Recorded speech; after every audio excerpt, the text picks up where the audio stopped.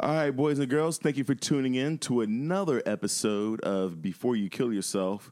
Mia, I didn't even get your last name. Turner. Mia Turner. I'm. You guys know me. I'm bad. Sometimes I've had people on the podcast and I've forgotten their names, and I was like, "Who? What is your?" We have Mia Turner, an associate. You working on what? What is your degree? Marriage and family therapy. Right, and so you have a year to go before you're fully licensed and taking the test. Yeah, a little less than a year from now, I expect to be fully eligible and licensed. So I have you on because I'm fascinated with the work you're currently doing in the field, working with Black and Latino youth. Mm-hmm. And then is that the work you want to continue to do after you? Yeah. So my client focus has always been African American or people who are underserved, Right. who, if they are served, are inappropriately served. I'm very trauma informed in the way that I work, so I like to make my work very personalized, stay rooted in strength. Right now I'm working with, I'm contracted with the middle school in Richmond, and the majority of the students there are Black and Latino, which is very reflective of the area as well as the school population. Prior to this, I was working with mostly adults and families. Okay. Mm-hmm. And then, so let's go back a little bit. Let's get to the origin. Like, what got you into this? Because you and I. So first of all, Mia is another person who came to a comedy show. I was at Tommy T's with Alonzo Bowden, very funny Alonzo Bowden. And afterwards, we started talking. And I was like, "Oh, I got to have you on the podcast, Mia." And then we started texting back and forth. And you were saying that you've been in therapy since you were 12? Yeah, I started going to therapy when I lived in Georgia. I dealt with a lot of anxiety and depression and some traumatic experiences, and I didn't know how to integrate those. I didn't know how to respond. Even as adults, we don't know how to respond to situations that are too big for us to cope with. And I didn't have the resources to be able to integrate those into my experience.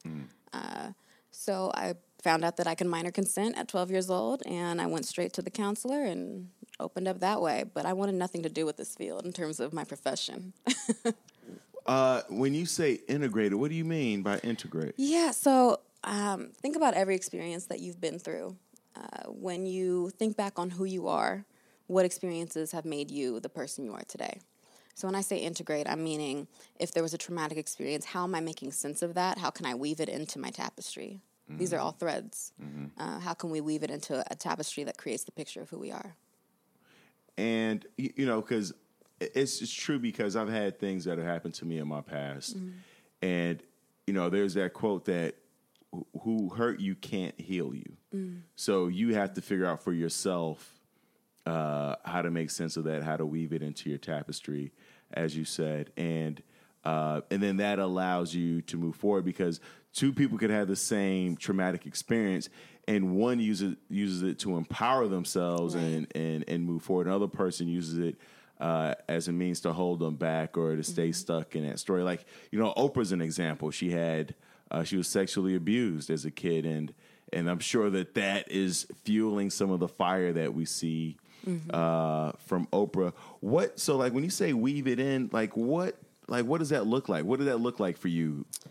I suppressed it at first. Okay, right, like we all do. Right. That didn't happen. We're in denial. I'm bigger than that, and then. And I was very angry. Right. And I think that the way that it shows through for a lot of kids that I work with especially is that they become very angry. They internalize it. They start to blame themselves, which is my story as well, which is why I have such a big heart for the kids that I work with, because I look at each one of them and I'm like, I see a little bit of myself in each one of their eyes, and it's hard. Yeah. And at the same time, because I've been able to integrate that into what I've experienced and can fearlessly look in the mirror and say, I've been through this, this, this, and this, and yeah, it sucked, but I'm able to say that I'm still standing. That would be integrating it. What was the question again? I was asking, what do those steps look like? Because as you mentioned, the first step is you're angry over whatever happened, but then what are the steps after that? Or was it journaling? Was it drugs? Was it what was that trajectory like for you? Because I think a lot of people who have had traumatic experiences, they think they're the only ones going through it. We all do. You know, we're like, nobody will understand my story. Nobody is going through what I'm. So I really want to demystify that trajectory and what's happened. Yeah, absolutely. When I was suppressing it and found myself just very pissed off and angry all the time and, hating myself, hating my mom, hating my everybody, whoever I was in contact with, I was taking it out on them. And I realized, even before I started going to therapy, that this isn't right for me because I was being self-destructive in several ways. And I was self-harming at that age, at 12 years old. Cutting or what? Yeah, cutting. I had extreme suicidality, and I struggled with that for several years. But I guess what shifted for me was acknowledging. So it starts with acknowledging what I've been through, accepting it, which is really hard. I think that's probably the hardest step, even before you have to talk about it, is just accepting it within yourself. Whether that's something that you've done to yourself, in the ways that we could be self-sabotaging or self-deprecating, or if that means forgiving the other person, or, sometimes we can't even get to that step, but at least saying, yes, this happened, right, and I'm still here. And so did you, when the event happened, did you share that with your parents or anybody else, or did you hold that in and only talk to like a counselor? Some things I didn't tell anybody, okay, and that's what I think did the most damage for me. Right. There were subsequent traumas. So it wasn't just one, and I think that's what needs to be addressed, especially within mental health, is when we give a diagnosis of PTSD, we're saying that this is, post-traumatic stress disorder. So it's something that happened already, but what about the enduring conditions? What about things that we deal with every day, our environment where we live, whether that's our neighborhood, in our home, things that, especially as kids, we're powerless. We have no control. And then we wonder why the kids go to school and they start acting out and yelling at everybody, cussing the teacher out, because we're looking for control. We're looking for something that we have a choice in. But when we don't have that, we feel like, okay, we can't tell anybody what happened, because if I do, then what's going to happen to me? There's the fear with that. Right. So the post is persistent. That's the way I like to look at it, too, is persistent traumatic I'm getting my words tied. Stress disorder. And so are you doing anything to, because I'm sure that like you said, we're calling it persistent, right? And so then that's something that I would imagine today you're still managing. Absolutely. And so is there a difference between what you were doing early on as a youth? Because how old are you now? I'm 24. 24. And then what you're doing now, like, is that looking different for you now? Or are you? Yeah. Oh, there's been a major shift, and I don't even realize every day, what I've gone through, and I identify myself as a survivor in many ways. But I guess the way that I deal with things is very different. But I heard this quote. I think it was Dr. Michael Stevenson. He's a pastor in Detroit, but he said, your emotional development stops at the age of your biggest trauma. And that really hit me, because I was like, wait a second, that makes sense. Because whenever I get really upset or hurt, I go back to that place of being a little girl. I'm like, oh, okay, I'm 12 years old again. Because that's how I'm responding. I retreat. And I'm looking for myself to take care of myself, because I'm an adult now, and that's kind of how you got to get through it. Right. But I can't call on anybody. And I realized, okay, I also didn't call on anybody, and I took it out on myself. So how do we change that? So now I'm able to reach out for help. I have people that I can identify when I feel really low, when I feel thoughts creeping in that I know are not good, or the maladaptive coping strategies that we have. I know who I can call. I know I can call my current therapist. I know that I have a few friends. I can talk to my mom. I can talk to whoever, but they're not always there for the same things. I just have a list of people. I have a safety plan. A safety plan. I never thought that I had another name for it. I don't even know if I had a name for it, but I love the idea of a safety plan. I also have we're in a hotel room, and you might hear vacuuming in the background right now. But I have a dry erase board in my room, and I have a list of people I can call. And it's similar to what you're saying, is like who I call is for different things, because they can't all fulfill the same. And I think some people, there was a time where where I felt like my person, whoever I was in a relationship with, should be that person to fulfill all my needs, right? And then you realize, oh, well, I'm asking the impossible. That becomes codependent too. Absolutely, absolutely. Because then when they're not there, they don't pick up the phone. It's like, why didn't you pick up the phone? You know, it's like it becomes this whole big thing. But and so your safety plan is you have a list of people you can call. And what else is a part of your safety plan? Things I can do. And so what's that? So I start with 5 senses. And I say, okay, what can I smell? What can I hear? What can I eat? What can I say? What can I feel? I think that feeling something is what is really helpful for me, especially as somebody who, received a diagnosis of PTSD. I lose touch with my senses. When I get very over-aroused and overwhelmed with situations and sometimes can feel very anxious, I lose touch with reality in that moment, and I guess you can say it's kind of a disassociative state. And I think that that's the same for many people. And the way that we often feel, especially as people of color, is we feel the trauma in our bodies. We hold the tension. We hold it in our shoulders. And I'm guessing that you can definitely speak to this as well with the work that you're doing with your clients. Yeah. We hold it in our bodies. And I feel it, especially in my shoulders. I'm like, okay, I have a migraine. I have a pinched nerve. My lower back is aching. All right, something's going on even before I can identify it in my own head. Right. So getting into my body again, yoga, mindfulness exercises. I do a lot of tactile stuff. So I have a list of things that I can do with that. I know that I enjoy cooking. I might not even eat the food, but the act of cooking and distracting myself and just mindfulness is paying attention in the present moment without judgment. It's intentional. So if I can do something that has to do with being intentional and not focusing on those thoughts that ruminate over and over, then I know that I'm getting closer to, I guess, a place of equilibrium. Right. Yeah, that's one of the things I love about hiking, and sometimes I take helicopter lessons because awesome. it forces me to be present. When you fly if you fly a plane, you can put on automatic pilot and then you can go muck about. But with a helicopter, there's no checking your cell phone. There's no looking out the window. Like, you are flying it from the time it takes off to the time But hiking, the same thing, because there's wildlife out there. The terrain changes, so you have to watch where you're stepping. So it does, and that doesn't mean that stuff doesn't pop up, because stuff definitely pops up when you get a break or you could kind of like zone out for a little bit during the hike. But it's you're right. It's like you have to find those tactile, physical things. Like right before you came here, I was foam rolling. I saw that. Yeah, I was foam rolling. I was stretching out, doing my exercises, getting into my body. And so you have the list of people you can call. Part of your safety plan is getting into your senses. Now, when you say smell, what does that look like? Yeah. So it's funny because I often say that I don't really smell things unless you tell me to sniff or smell or there's food around me. Oh, yeah, we're not. Yeah, this is weird, right? It looks creepy. Somebody, yeah. Yeah, I mean, some people have more sensitive noses. I guess, I just will walk past and not even realize who dealt it. Right. But what helps me is I started getting into aromatherapy.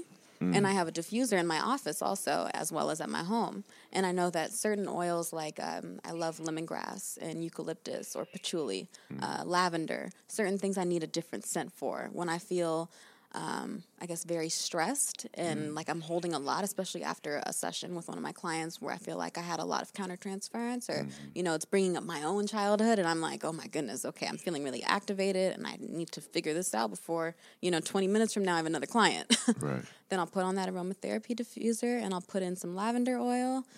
I'll just stand there and I'll just try to ground myself, plant my feet on the floor, get in touch with all those senses. Sometimes I'll do mindfulness with food. Something is like a raisin.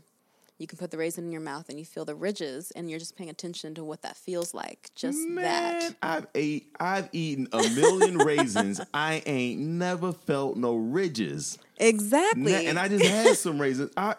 Next time I have a raisin, yeah, I'm feeling the ridges. I do like a guided meditation with that. Wow. So I do it with myself, and then I'll have other people, take the raisin, look at it. You're going to smell it. What does it smell like? What does it feel like in your hands? Okay. Right. Touch it to your lips. Okay, what does just that feel like? All right, now put it on your tongue. Don't chew it.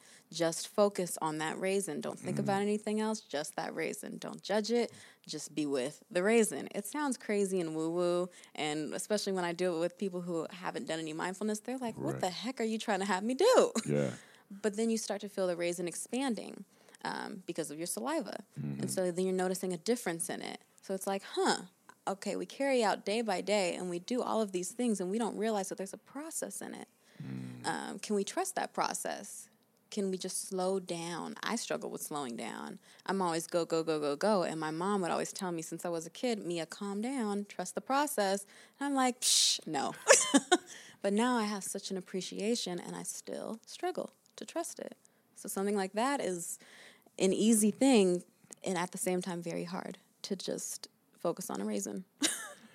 Right, because I mean, even like meditation, right? Before you came, I did a quick, like, maybe 45-second meditation.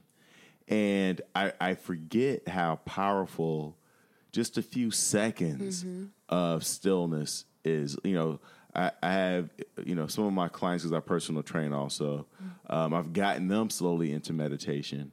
And in the beginning, I realized the importance of like getting them to do it for a certain amount of time just to get the structure. But over time, what you realize is that it doesn't matter how much time. It doesn't matter if you meditate for 5 seconds or 5 hours. It's about the consistent practice, the consistent showing up, the daily. And that's what really makes a difference. It's not, I meditated 5 hours Monday, but I meditate again or be mindful for another 2 weeks, because then that's not useful. Yeah.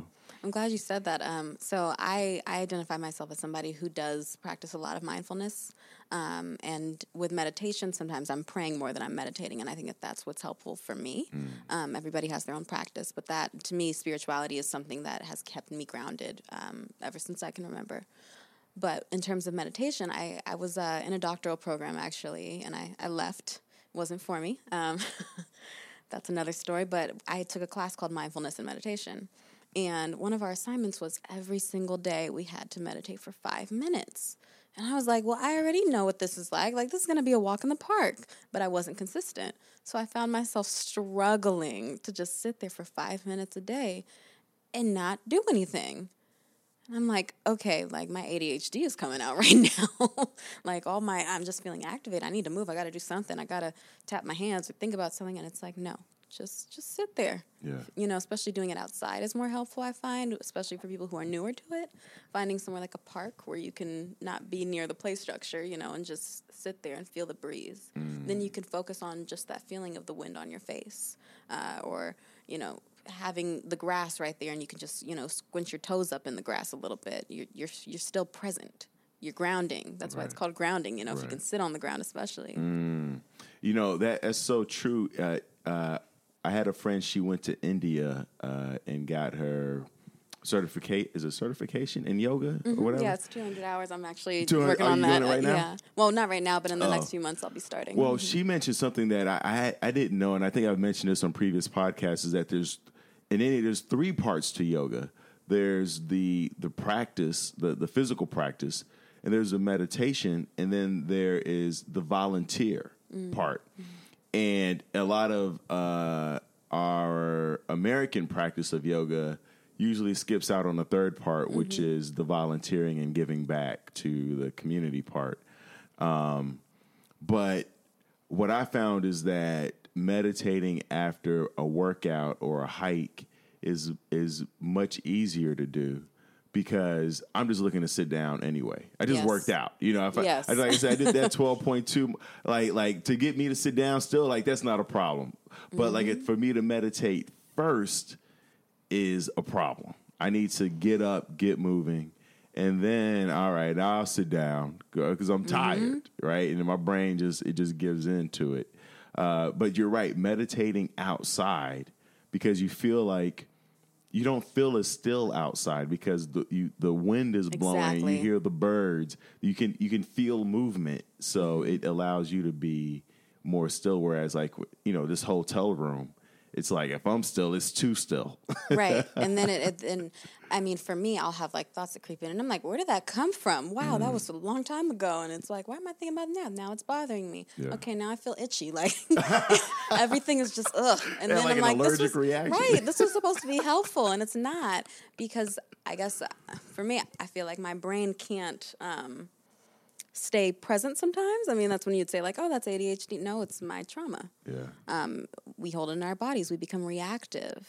That's why we say we need to respond and not react. And doing something like meditation and mindfulness is something to slow us down, to help us with responding more. It's noticing first instead of just going. Yeah, because sometimes we don't notice the tension in our. Like I have some clients, and two of the things that are hardest to teach them. One is how to breathe. Yes. Right? Most people breathe from their chest and diaphragm, and I'm trying to get them to breathe from their belly like a baby. I blame Kodak. I blame pictures for that, right? Because everybody holds their breath when they take photos, and now because everybody's taking photos and wants to be an Instagram star, we're all holding our breath all day. But the second thing that I'm always coaching my clients to do is to pull their shoulders down from their ears and open their hands, because a lot of times we hold, like you said, we hold tension in our bodies. For me, I hold it in my stomach. Like I don't get headaches. Like headaches, if I get a headache, I'm like, something is really wrong. But my everything, anxiety, tension, hurt, discomfort, like all in my stomach. And that's why, like, I use food as to medicate, I hear you there. Right? Yes. I've been there. I'm still there sometimes. Yeah. That pint of Ben and Jerry's will get me. Oh man, I kept Haagen-Dazs in business for a good. When they came out with some bourbon praline, they don't even get me started. It's good. Yeah. I was like, I don't even drink, but man, when y'all put it in ice cream, that's okay, right? Like, that's not the same as drinking the bourbon. I'm so fascinated with the safety plan. I'm really mining this. So you have the list of numbers. You have your oils because you tap into your senses. So visually, what are you doing visually? Okay, so I'm going to keep on kind of going back and forth between what I do with my clients and what I do with myself. Absolutely. Love it. I say that I can't do anything with them that I haven't practiced and that I don't know is going to work. Absolutely. At least, it's not a one-size-fits-all, but I know that it didn't work for me, so I might not want to introduce it to them because I can't even say that I can attest to the efficacy of this. So sometimes I'll do like a guided meditation. I even record my own voice doing it, and it's kind of weird to hear my own voice. So, but I just stick with it. And I know that if I can do a guided meditation, I ask my clients to visualize the perfect day or their safe place, or I'll even walk them through specifically what to visualize. Imagine yourself at the beach. You feel the wind in your hair, the warm sand between your toes. You're walking towards the ocean. What does it feel like when you walk into, sand that's a little bit more wet than what you were just on? Just walking them through that, and they're visualizing it, and I'll have them go and draw it afterwards. And so that's something that I do, is I'll try to visualize whatever that safe place for me is, or that space. And for me, it's the Point Bonita Lighthouse in Point Reyes. It was I guess an old bunker, and then they did a whole bunch of other stuff there. It's pretty cool. If you have the chance to go up there, if you're in the San Francisco Marin area. Okay. Yeah, that's my safe place, where I remember I was 11 years old the last time I was there, and I felt the wind, blowing through my hair, and the nature around me, and the birds, and the wildlife was there, and the sun was beaming down, and I could visualize it so perfectly. And to me, that was a peaceful moment where I was like, wow, there's something bigger than me out there. It's not just me and my issues and whatever stuff I'm worrying about at that age, that there's more. So I'm able to visualize that, and it's humbling. And so then I can go and sketch that later or draw it, or I visualize whatever thing might be ideal to me in that moment or what I feel like I need. Because I'm horrible at drawing, but even if you're a horrible drawer, I don't know why drawer is such a tough word for me to say, or artist, it's just drawing. It doesn't matter, because when we ask kids to draw, they don't go, I'm a bad drawer. They just draw whatever you ask them to draw. And there is something therapeutic about, I bought a sketchbook, and I started drawing the house that I want. And I have no idea, but I have friends who are architects, and I'm sure they can make the vision. But there's something fun in just about visualizing the thing that you want, drawing it up, even if it's a horrible sketch and nobody else understands what you've drawn up. Just for you, it just puts you in a much better space than the opposite of like not feeling like it's something that you deserve, or why even spend time visualizing it or dreaming it up. It's like there's something we forget about being playful. Right. And being fun. Like, everything doesn't have to be serious and like this, taxes and budget and, scheduling. It's like, there's nothing wrong with pulling out the box of crayons and just seeing what happens, right? Yeah, and I encourage that as well. And I've even, my work with adults especially, is up until this past October, I was working with mostly adults and doing some work with families as well. And I'd have adults who were like, I'm not good at drawing. Like, why are you bringing in pastels and crayons and, and different medium has different effects, I guess, on us. If we're wanting more control, I probably won't give you paint to use. If you're saying that you're struggling with control and you don't like things that are messy or you feel like your life is too messy, I'm not going to give you paint right away. We can get there. There's levels to it with expressive arts therapy especially. But there's no such thing, in my opinion, and in my experience, as a bad artist. Because whatever you're projecting onto that piece of paper or that canvas is a reflection of what's going on in your mind, what's going on in your heart. I think that there's a unification of like your mind, body, and spirit. And all of that comes through with, the subconscious and the way that we express ourselves and how we interact. And in that moment, you're interacting with just yourself and that pencil and that paper, and you can just get whatever on there. As a therapist, sometimes I will look at kids' drawings especially and start to notice themes. And I think that that's a testament to the subconscious and the creativity that kids have and that we also have as adults, but we don't tap into often. And even when I go look back at my own journey with art, I'm like, whoa, this is really reflective of where I was at, what I was going through. And I had no idea that, a lot of my pictures at that age had sharp teeth. What did that mean? And sometimes we don't have to read into it as deeply, but there are sometimes themes, and I find that really fascinating. What I find fascinating about what you said is, depending on what you're going through, it determines like the type of medium you should use versus should you paint or should you draw or should you sketch? Should you be holding chalk or should you be holding a pen or should you finger paint? Like that to me is, I'm not sure where in the realm like that would fit into things, or a body paint or spray paint, that just depends on what because I've noticed, my handwriting in the morning is always really small and tight and definitive. And then as it goes on through the evening, it's sloppy. It's all over the place. And I feel like I can't control my penmanship. So I'd rather just type send an email or something like that.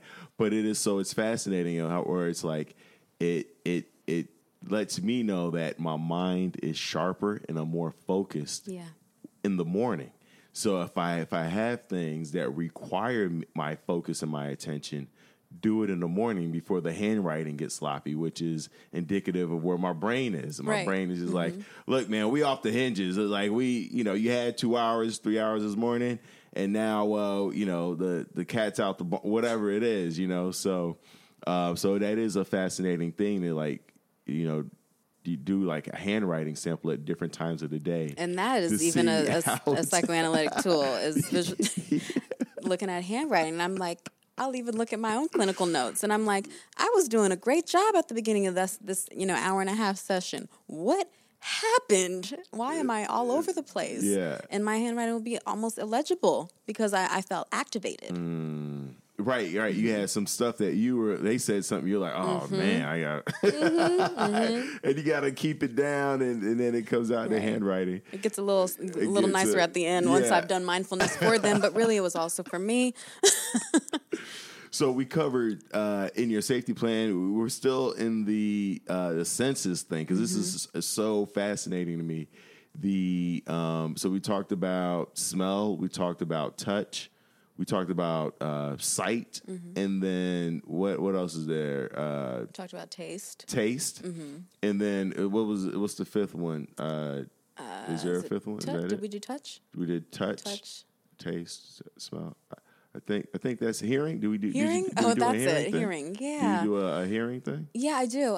So I mentioned when Auditory. I go outside, right? Auditory. There you go. When I go outside, hearing the birds or even, the sounds of the cars on the freeway or just hearing the kids playing in the distance, and I'll close my eyes and I do that. So I'm utilizing multiple senses at that moment. Right. But what I'm focusing on is what can I hear? And that's sharpening that. Because I've heard that when you lose one sense, the others sometimes become strengthened. And so how can we strengthen those senses even if we haven't lost them yet, right? I think that with experiences, sometimes we lose touch with our bodies. Not just sometimes, but I feel like a lot of the times with trauma especially is we lose touch with certain things. It's dissociative. And we're not as sharp.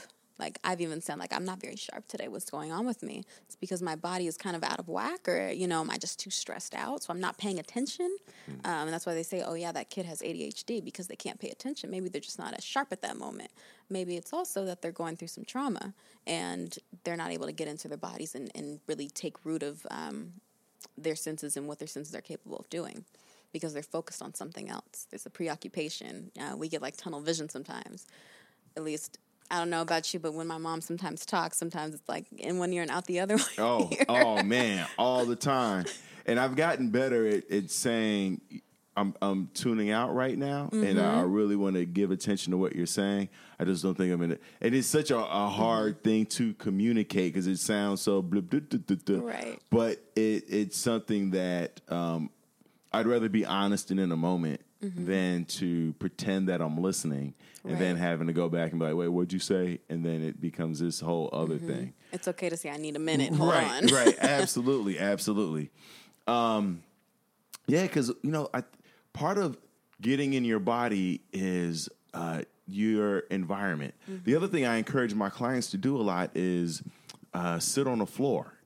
Because sitting, even though we're sitting on a couch right now doing this, I find that when I sit on the floor, it encourages and nudges me into movement. Right. Where when I sit on a couch, I kind of I'm done. I'm not trying to get up off the couch. My thoughts kind of, but when I'm on the floor, there's a energy. It's kind of like grounding. Even if you're on the floor in your apartment or your house, there's just something about sitting on it. I think one, because it's not that comfortable, but it's comfortable enough for you to be there.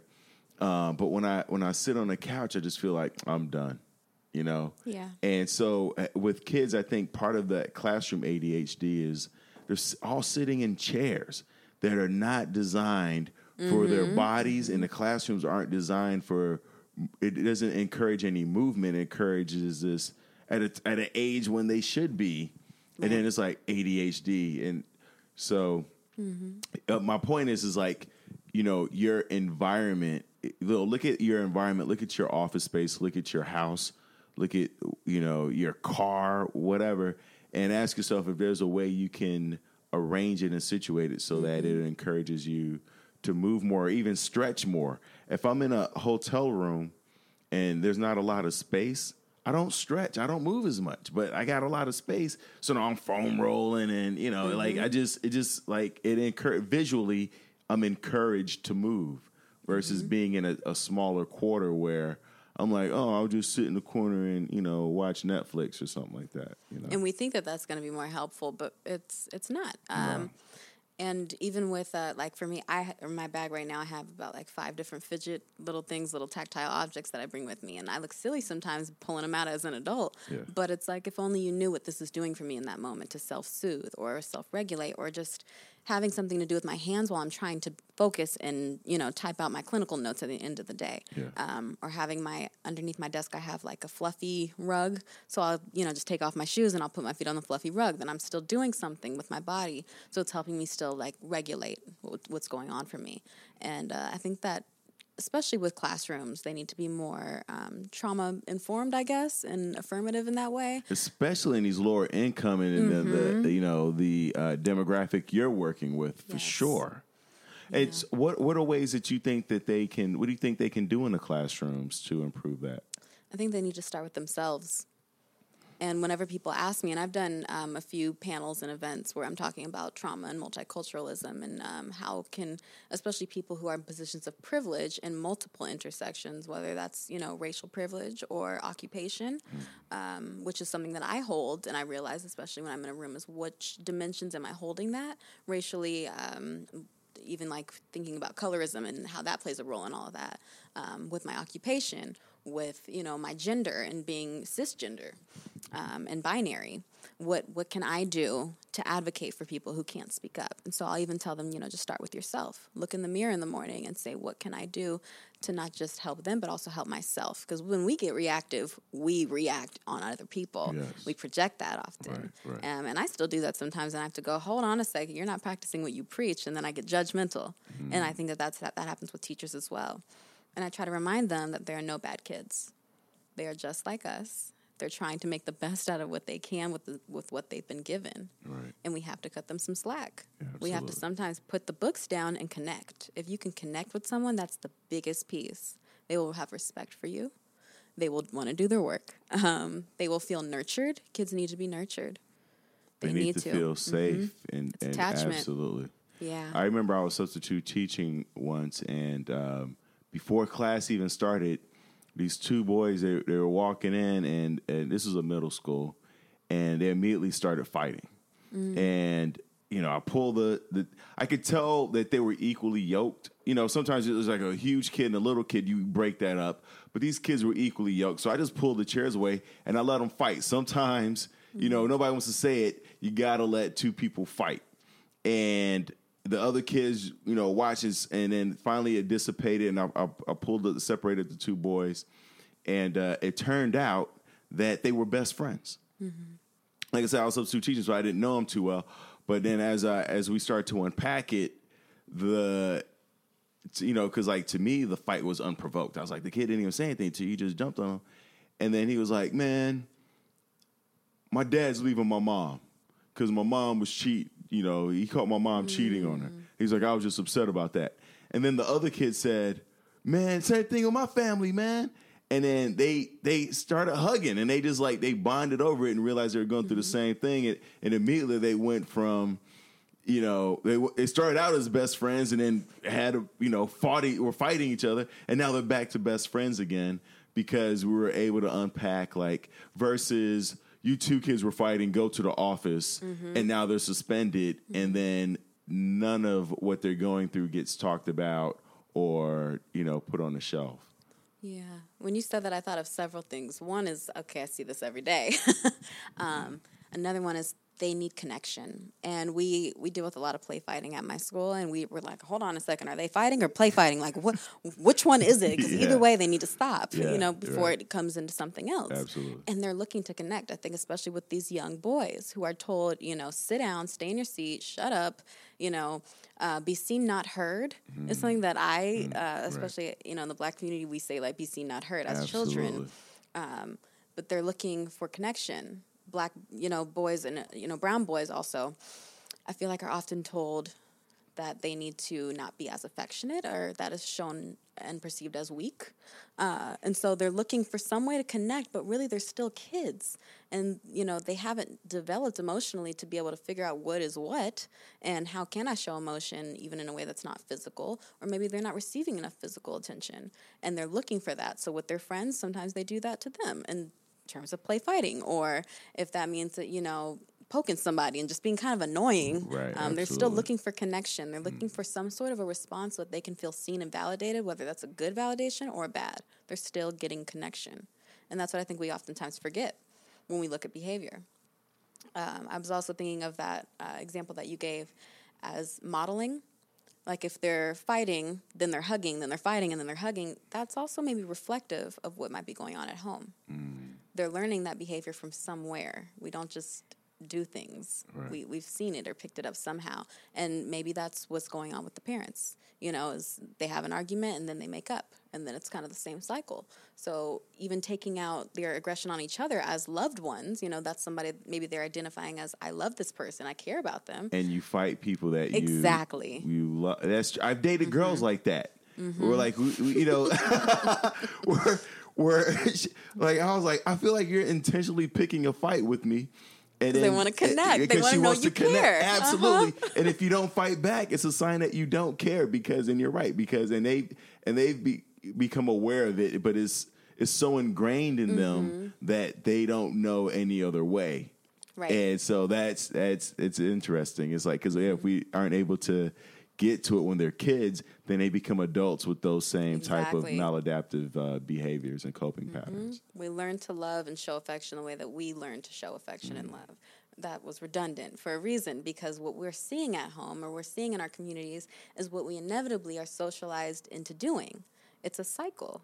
And part of that is epigenetic. And Dr. Joy DeGruy, she's amazing, but she basically started this whole thing on post-traumatic slave syndrome and how we can talk about all the things that we do, our daily mannerisms. You know, when you walk past somebody, you know, give the head nod as a what's up, acknowledging them. That's something that we've learned to do. And that goes all the way back to when it started, you know, when the first ships arrived. Right. We can think back on trauma and the way that we respond to situations. And maybe sometimes we're like, okay, is it nurture and nature? Which one is it? But it's both. In terms of thinking about the genetic piece, is they isolated the gene that codes for trauma. It's the FK and BP5 gene. Okay. And so they're saying that is altered, and it also can be re-altered in terms of how we respond and how we become hyper-aroused in our brains and, you know, the neurotransmitters that are going off in our heads when we experience situations are reacting the same way that our ancestors reacted because it hasn't been fixed. So we're reinventing the same dysfunction. And even when you think about families that, like I didn't always have my dad around, right? But I respond in situations sometimes the same way that he responds. Right. And it's such a trip because I'm like, what the heck? That makes no sense. And my mom's like, you're acting like your dad right now. I'm like, what do you mean? Like, I don't know this example. But it's because, you know, the gene was coded that way. But you can reverse that, that's what they're also finding, is when you start doing that work, that internal work and being able to heal that, and you start practicing, you know, they say it takes 21 days to develop a habit. When you meditate daily, or you're practicing mindfulness daily, or you're going to therapy consistently and you're learning new coping strategies on how to respond and be slower to situations, respond instead of react, you're recoding that gene. Your cortisol levels are decreasing. We're able to give that and pass that down through nurturing, and then also, inevitably, the nature as well. I definitely feel that because, you know, as I become more consistent with meditation and, you know, even stretching and doing yoga and just moving my body, I feel different. Like I feel stronger, more empowered, because you start getting addicted to that feeling. Yes. Of self-care, of taking care of yourself, of being mindful. And it takes a while. Especially if we have learned helplessness Absolutely. as our previous addiction. Absolutely, because then you go, man, it's not worth it. Why am I doing this? This is dumb. I keep falling back. But like it goes back to what you're saying in the beginning.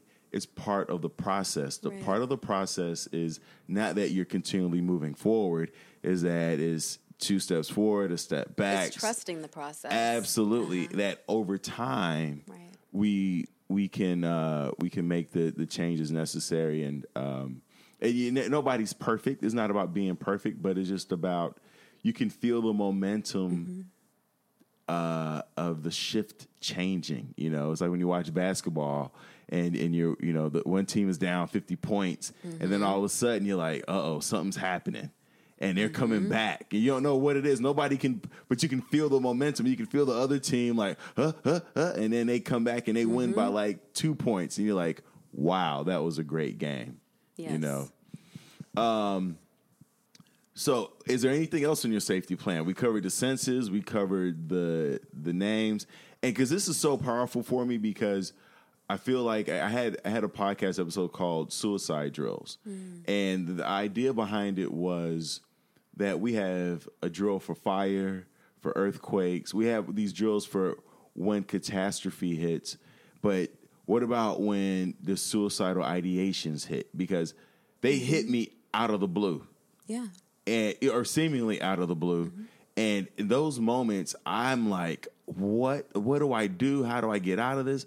It's scary. I'm looking around and there's no fire extinguisher. There's no breaking the glass fire extinguisher, so to speak. I can't get up under a desk for this thing. And so I've slowly put together my own, you know, suicide drill. And you know, which I've talked about in that podcast. So, to hear what you do is fascinating to me, and I'm sure it's very helpful to the listeners. So, besides the people that you call, now let me ask you this: with the people that you call, because 50% of people who have completed suicide have never made the phone call to the 800 number.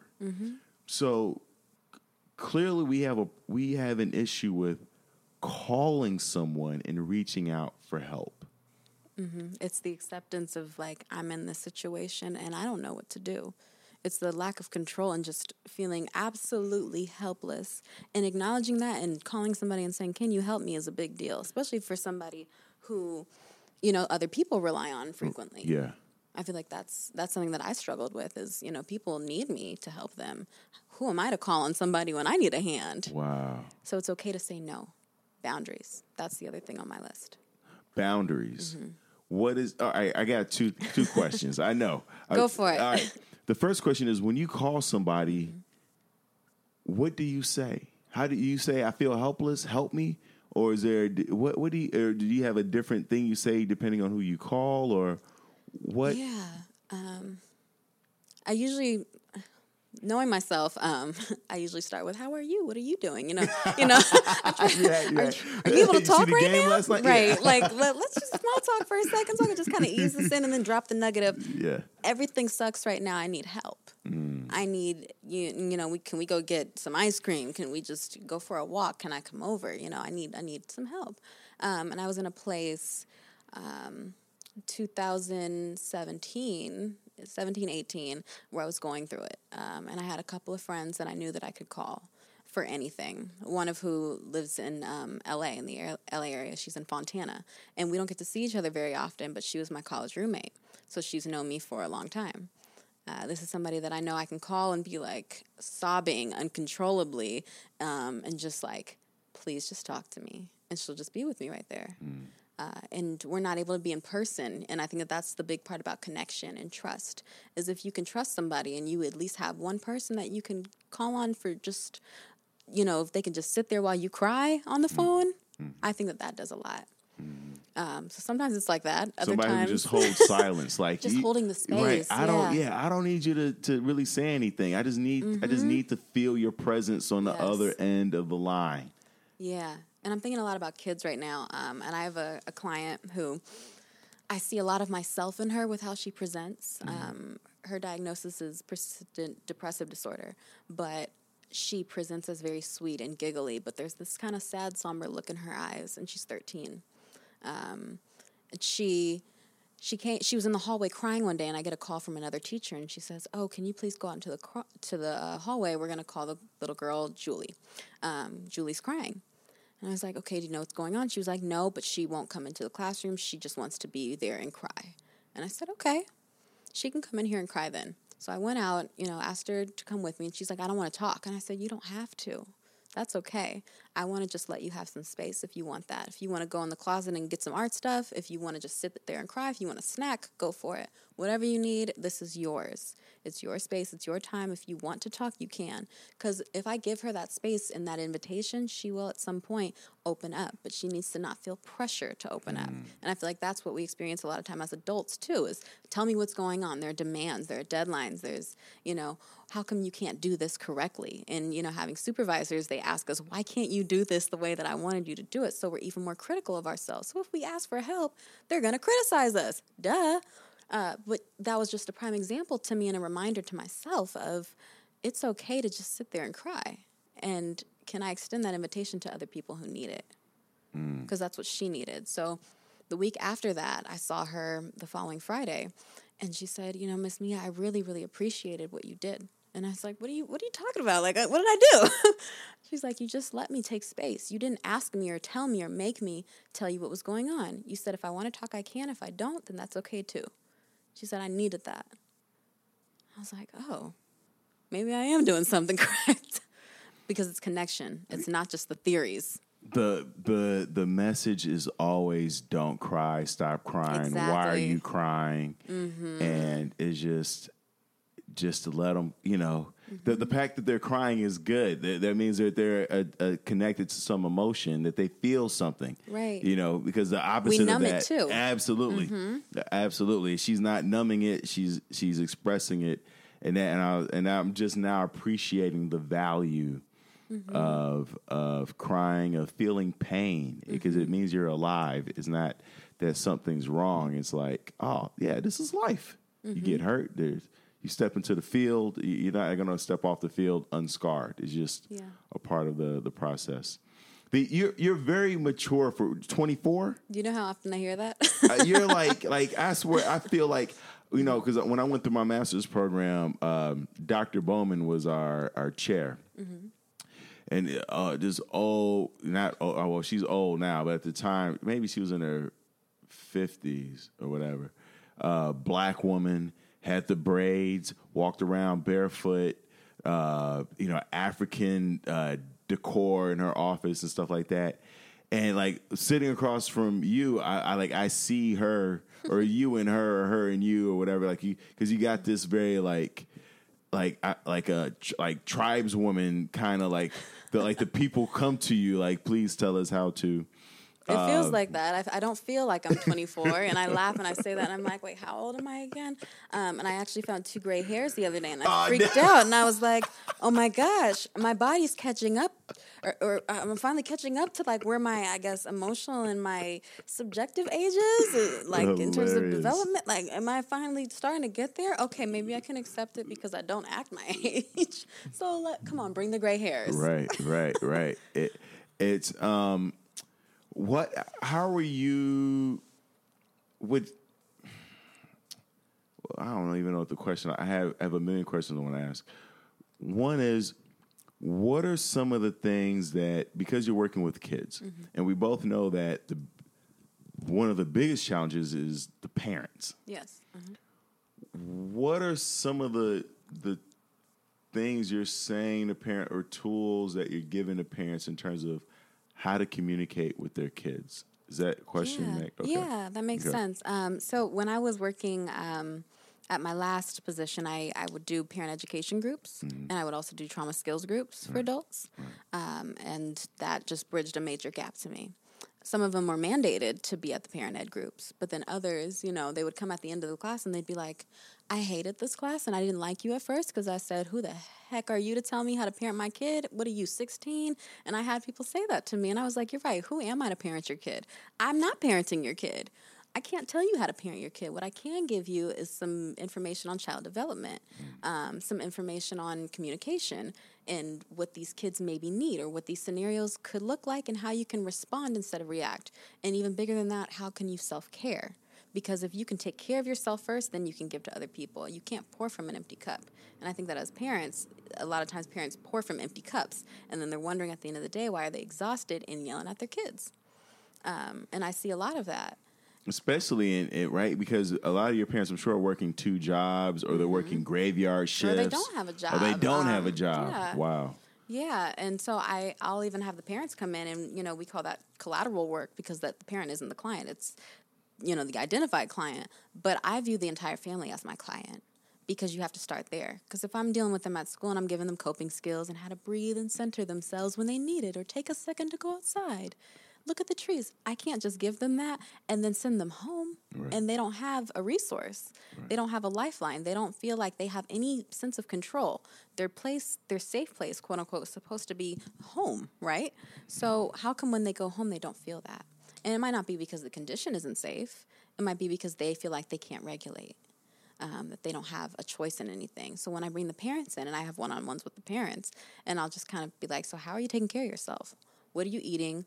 How are you sleeping? Like, what is going on? What does your daily, self-care thing look like? Do you even know how to take care of yourself? What do you do? And some of them will sit there and blankly stare at me. I'm like, yeah, let's start there. I won't even go straight to how you're parenting your kid unless there's, an issue that's a risk factor and it's major right there. But can we just start at how are you taking care of yourself? Because if you can do that, there's a trickle down. It goes back. I don't know why the analogy of, most plane crashes are error pilots, or pilot errors, pilots, I got pilot errors, right? And I think, it's synonymous with the idea of like, if if something's wrong with the kid or there's something disrupting, it's like we always look at the pilot first, right? Is the pilot getting enough sleep? Is he sharp? Is he eating well? Because that dictates how the plane lands and takes off. That dictates the experiences of the passengers. Are the passengers like holding on for dear life? Are we landing okay? That kind of thing. And I think a lot of parents think, and a lot of people in general think it's selfish to take care of themselves before someone else. And it's like you have to know, and we're not saying have a spa day. You know what I'm saying? Like that's not necessarily, that might be overindulgence. There's a difference between self-care and being overindulgent, right? But we are saying is do you need to, fall asleep in front of the television? Do you need to eat processed foods and high sugar? Drinking. I have clients who have gotten off drinking, even caffeine. Caffeine can, throw you into an emotional roller coaster. But if you've been drinking a lot of caffeine every day, you may not even realize the effects it's having on you. And then you think you need it because you feel like, oh, I have a migraine, I'm cranky. Oh, I haven't had my coffee today. You probably need to be drinking more water and sleeping a little bit more. Yeah. Changing your diet up, because that does a lot. Do you have a specific diet that you adhere to? Remember how I was saying it takes 21 days to develop a habit? So I've been a vegetarian for the past 2 months now. Okay. And I was originally going to go pescatarian, but I said, why not just try to be more disciplined? And I've noticed a major shift. I noticed that I don't break out as much when I'm not eating processed foods, especially because you can still be a vegetarian and still eat unhealthy, which I was doing at first. Yeah, there's a lot of good vegan cupcakes out there. Oh my goodness, the donuts! Pizzas, those will get me. The donuts. Oh my goodness. Yeah, so I try to be careful of what I'm putting into my body. I think whatever things are influencing you is really important, because what you're exposed to, even like subconsciously, if you're falling asleep in front of the TV, your mind is still kind of taking those things in. Absolutely. Don't fall asleep with Chucky playing. Yeah. Because then you're waking up and you're like, why am I feeling so anxious right now? What is going on? Did you center yourself before you went to sleep? Did you pray? Did you meditate? Did you, take those few minutes just to breathe or step outside and get some air? Versus did you fall asleep with, Love and Hip Hop playing and the reunion's on and everybody's going at it? That to me does not work. No.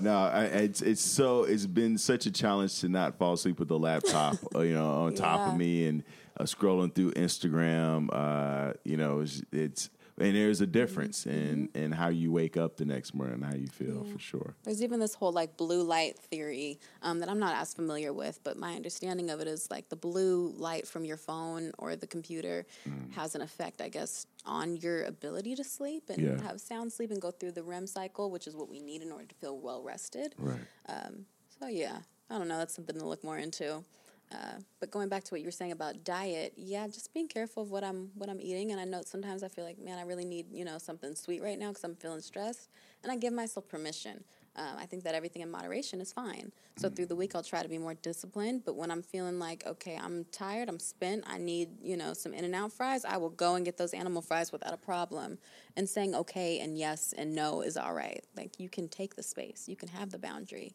We need that. Right. Now, you mentioned earlier, and forgive my ignorance, you mentioned cisgender, and you said binary? Yeah, so with considering gender and how that plays into intersections of diversity, so cisgender basically means passing. I identify as a woman, and I look like a woman. Yes. I'm not transgender or gender non-binary. So non-binary would be saying that I don't feel like I fit in either one category, female or male. So I hold privilege in the fact that I am cisgendered woman, born with the same parts that match my gender. Right. And expressing it all in the same way. Got you. Yeah. It's so fascinating the different language around gender identity, because now, there's so many kids who are struggling with that. Because now it's not only when I was growing up, it was just becoming a man, and what did that mean? And now it's am I a man? Am I a woman? Am I both? Is there another option beyond that? The transitory things like that. Do you have kids who are struggling with that or facing that challenge? Yeah, I have had clients that deal with that. And it's hard to see that with kids. It's hard to see them really struggle with identity in any dimension that they're struggling with. Absolutely. And I struggled with my racial identity and looking racially ambiguous and kind of confusing to people and living in the South during my teen years or in middle school. I lived in the South. So it's kind of like, no one looked like me. You know, am I too white? Am I too black? Where do I fit in? You know, I speak Spanish. Wait a second, huh? What do you do? Yeah. So I dealt with that. You speak Spanish too? I do, yeah. Oh, wow. All right. But in working with, gender, that's not something that I struggled with. So I can't relate as much. But what I can relate to is just what it's like to question your identity and how do you fit in and how do people perceive you. The self-esteem associated with that and the suicide rates, especially among transgender youth, is extremely high. And it makes us question, what are they doing? What are they not doing in terms of the providers? I feel like parents who have kids who identify and have identified and openly said, I identify as this gender versus this is what, I was told I was my whole life. I feel like parents are becoming more diligent with seeking out services and support, especially in the Bay Area. There's a lot of resources. But I'm wondering what those clinicians and support systems are doing. Like gender conversion is now illegal, which is great.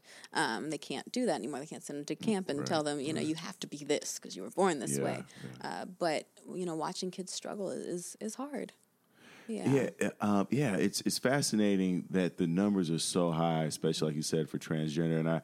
And I would imagine it's just them feeling like they don't know who to talk to or how to talk about it or how to bring it up. And sometimes they don't know how to identify or even where to start. And that's okay. And just coming to, as a clinician, I just say I welcome with acceptance. Like, this is your space. Take what you need. Say what you want to say what you don't want to say. It's okay. But just giving them the space to explore those dimensions of who they are, I think that's the gravity of the work. Is letting them explore and take the space. And if they haven't been offered an opportunity to explore and not just say, so who are you and how do you identify? That to me is too invasive. And you should take more of an exploratory stance with it. What does that mean, exploratory stance? Yeah, letting them kind of sift through how they're feeling, how they identify, how they see themselves. Letting them get into their bodies in terms of, like, can they ground themselves and be present and just kind of take notice of how they're feeling in that moment. Can we just start there? Not going straight to the root of the problem. Right. Instead of going to the labels, let's just sift out their emotions and then see what's left. Yeah, I feel like that does more help than, your kid was referred for this issue, so I'm going to make sure that I talk right about their anger right away. No, connect first, because a lot of them aren't able to connect because they don't feel connected to themselves. So giving them an opportunity to find themselves and have just, I guess, a stable base to kind of go back to as a clinician. Yeah. It's doing what we call a corrective emotional experience. So tell me if this makes sense, right? Because I'm on a dating website. And I noticed that a lot of women are asking, what are you excited about? It's almost like everybody's on this self-help interview kind of thing where everybody wants to travel the world and like not work from home. And so I feel like a lot of these questions are like I'm on a job interview and I couldn't figure out why it bothered me. And I realized it's because I feel like they're trying to get to a label.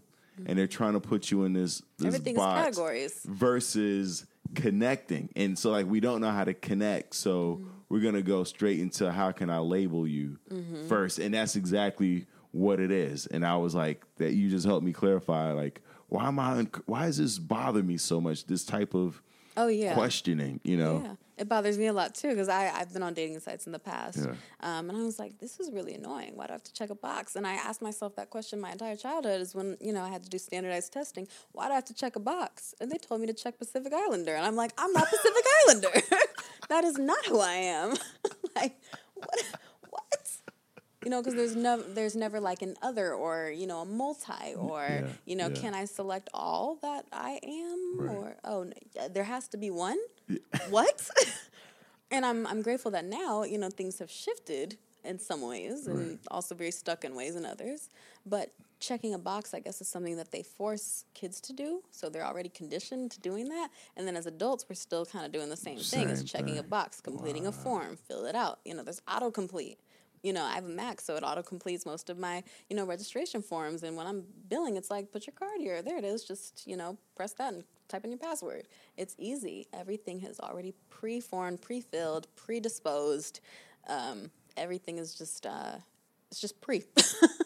It's already planned out for you, and you have to just assimilate to that and acculturate to it. Yeah. That to me is conflicting when we're in also a very individualistic society that tells us be unique, be yourself, express, self-help, Yeah. But there's a way to do this that's perfect, apparently. Right. There's no perfect. There's no algorithm. Everybody wants the algorithm. What's the hack? That's the big word now. What's the life? Even with relationships and friendships, everybody's like, what's the hack and what are the ROIs? And Esther Perel talks a lot about all that kind of stuff. Well, if and this is random, you don't have to if you were designing a dating website, what would you do? How would you set it up differently? Oh, yikes. Because it is a bunch of checking the boxes of how much money do you make? What's your sign? Do you want kids? Do you smoke or not smoke?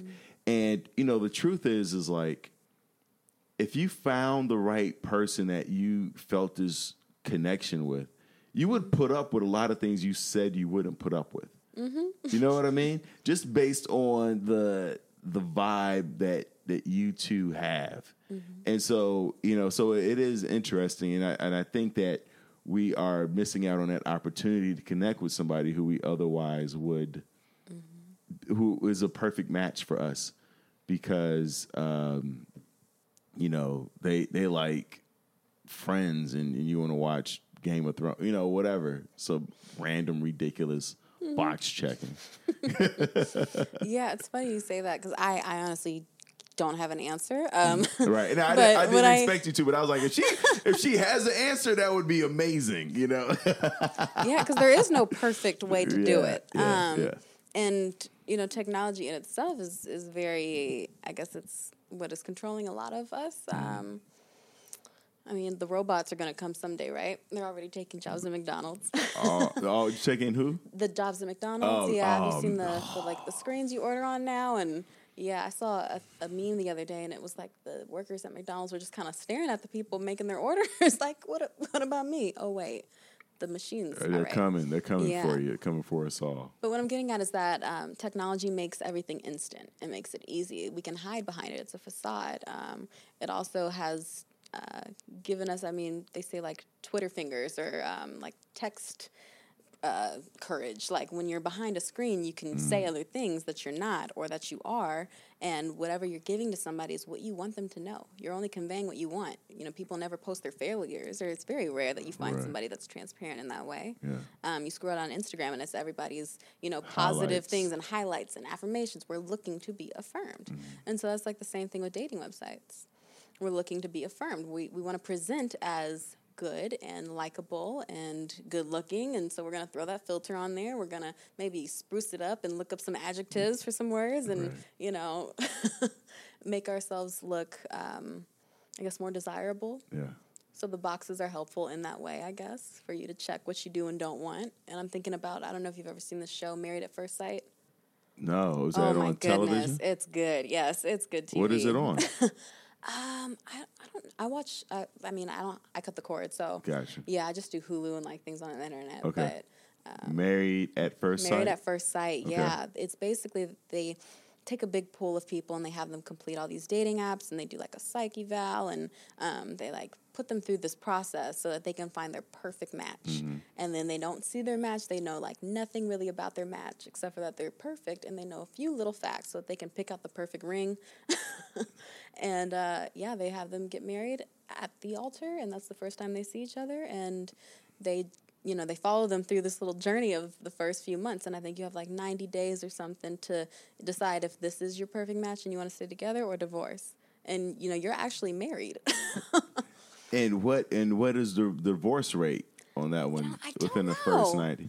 I don't know. I just watch it because it's good TV. But Yeah, of that course, my is- psych part gets to me, and I'm like, Right. oh no, this is all right. See what you did there. So let me ask you this then, with the psych part of your brain, because to me it's like building a team, and it's all about like who you recruit, how you recruit. Some coaches are great recruiters, like the Nick Sabans. They know what to look for. What are the things that you're looking for? That you're like, are you looking at the boxes? Are you looking at values? Or like, do you have a there's this book called The Game, and he called it the crap test, where it's like there was always like the one thing you would do to see if this person was crap or not. Like you were testing. So do you have a thing that you that I do like in my relationships? Oh yeah, or, not like crap, or but like what what are the things that you look for that you're like, oh yeah, this is what I connect with and what I want to build with. in terms of relationships or Relationships, yeah. yeah.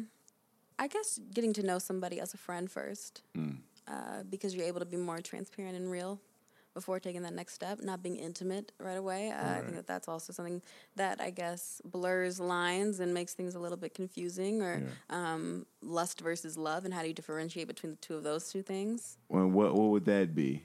Love and lust. How would you separate those two? Liking somebody and actually appreciating them and wanting to be with them for their attributes, for their morals, their values, what they bring to the table in terms of not just their finances, but at their core, who are they? If everything that they came to you with that was material left them, would you still want to be with that person? If they couldn't walk anymore or they couldn't perform the way that they used to in the bedroom, would you still want that person in your life? That to me would be more like love versus lust. It could be lust of the eye, and because they're good looking and arm candy, and we all like to look at things that are good looking, right? Absolutely. And we all want to be affirmed. So then there's that piece. Then there's lust that's sexual, and even if you're not being intimate with somebody yet, that still shows through in the way that you're pursuing them too sometimes, or the things that you're looking at on them instead of in their eyes. Right. Yeah, or even like lust after their finances, and we would say that gold digging, or you would just say, oh no, they have great goals and they have a great job. Is that really what you're looking at? Or if that was taken away, and they worked a job that was making minimum wage, would you still look at them the same way? So considering those things. Yeah, and none of those are wrong, because some people have that.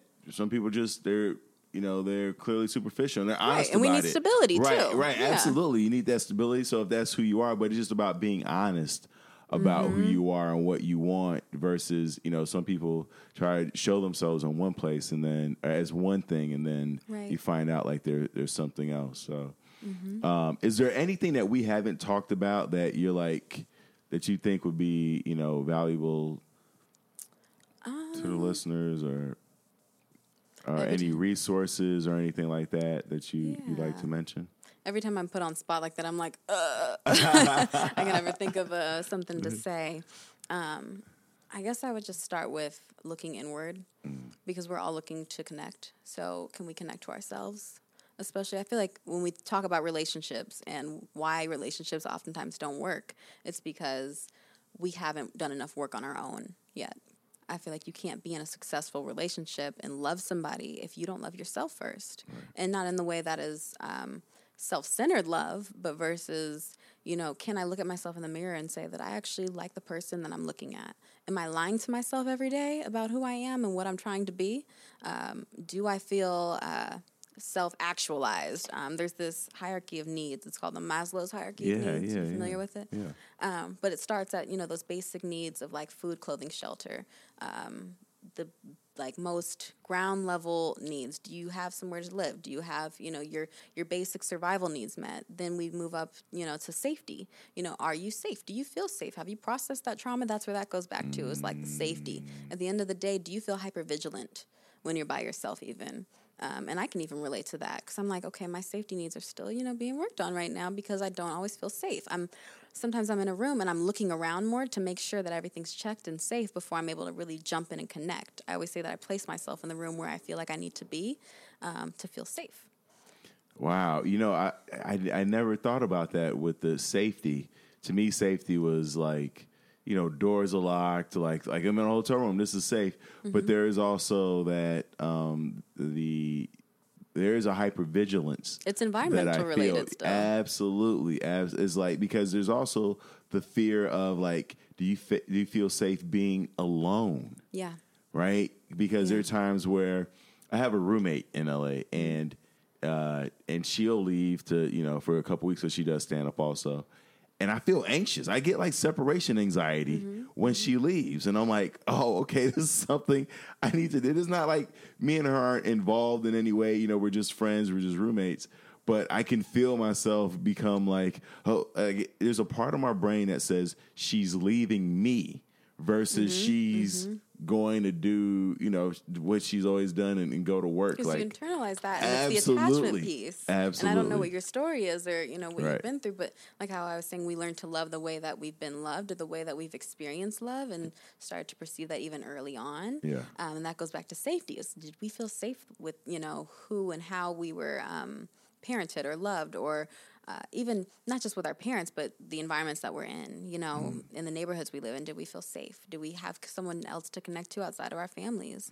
And that sounds like that's kind of somebody for you, is that you're able to connect to her in this way and you feel safe with her. Right. So when you're by yourself, that safety sense is threatened.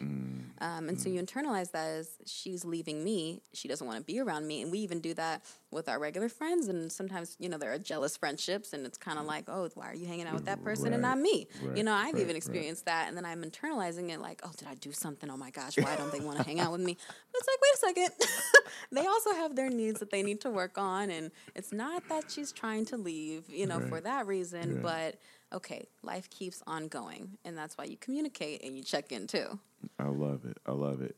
Thank you for being on this episode. We always end every episode with 3 things. We're going to put you on the spot one more time. 3 things that we're grateful for. And I always go first because it is a putting on the spot kind of thing. And today I'm grateful for, I had a great breakfast this morning. And I realized like the first meal I have of the day sets up the rest of the meals. Because if I have a crap breakfast, then I'm going to eat crap for the rest of the day. If I have a great breakfast, then my body I feel sharp. I feel zoned in. I want to do things. I feel energetic, but not hyper. So I'm grateful that I started off with and on top of that, I'm grateful that I've been doing intermittent fasting. So like I'll stop eating at 6 p.m. And then I won't eat until at the earliest 6 a.m. the next morning. But I love that because then I get the best sleep. When I stop eating, if I wait till 8, then I find myself waking up in the middle of the night, or if I don't eat the right food. So I'm grateful that, I had the discipline to stop eating last night at 6, so I got a great. And then I'm grateful for the shows that we've had this week. This has been great. Like, it's allowed me to meet people like yourself and the guest I had on earlier, Chris, and it's just like I'm grateful for the conversations, the real conversations that I'm able to have with people that we otherwise wouldn't have had. Without this podcast, you and I would have been a handshake and thank you, good night, and I think we took a picture. Did we take a picture? We did together? not. We did not take a picture together. And then that would have been it. Versus like now, I'm like now we feel connected. There's a shared story there. So I'm grateful for those 3 things. Thank you. I am grateful for people always ask, if you look back on your life and, you could change anything, what would it be? And I always say nothing because I view, the human experience as many parts, like we are the sum of many parts. And that was just a part of my chapter. I'm constantly writing and revising this book that is my life story. And that can be literal and, metaphorical. One day maybe I'll write the book, but there's enough content to go into a few Harry Potter books. But I'm constantly being reflective. And I'm thankful for the ability to be reflective and practice mindfulness and just, I guess, look at everything that I've experienced and say thank you and identify myself as resilient. I'm thankful for resilience and those factors, the protective factors, for the connections, because you might not always remember what someone said or what they looked like or what they did, but you'll remember that they made an impact. So I'm thankful for that. And I'm thankful for this experience as well. Thank you so much, Mia Turner, for coming onto the podcast. Is there anywhere they can find you if they want to connect with you? Where would you like them to reach out to you? Yeah, so if you go on Psychology Today, my information is on there. I'm listed as an MFT associate on there. Dope. Mia Turner, M-I-A, Turner, Turner, on Psychology Today. Check her out. You can check me out, leoflowers.com or leoflowers2000 on Instagram. Thank you for listening to the podcast. Please share the podcast, subscribe, give it 5 stars, leave comments. All those things help. And we will talk to you guys later. Thank you so much. Thank you.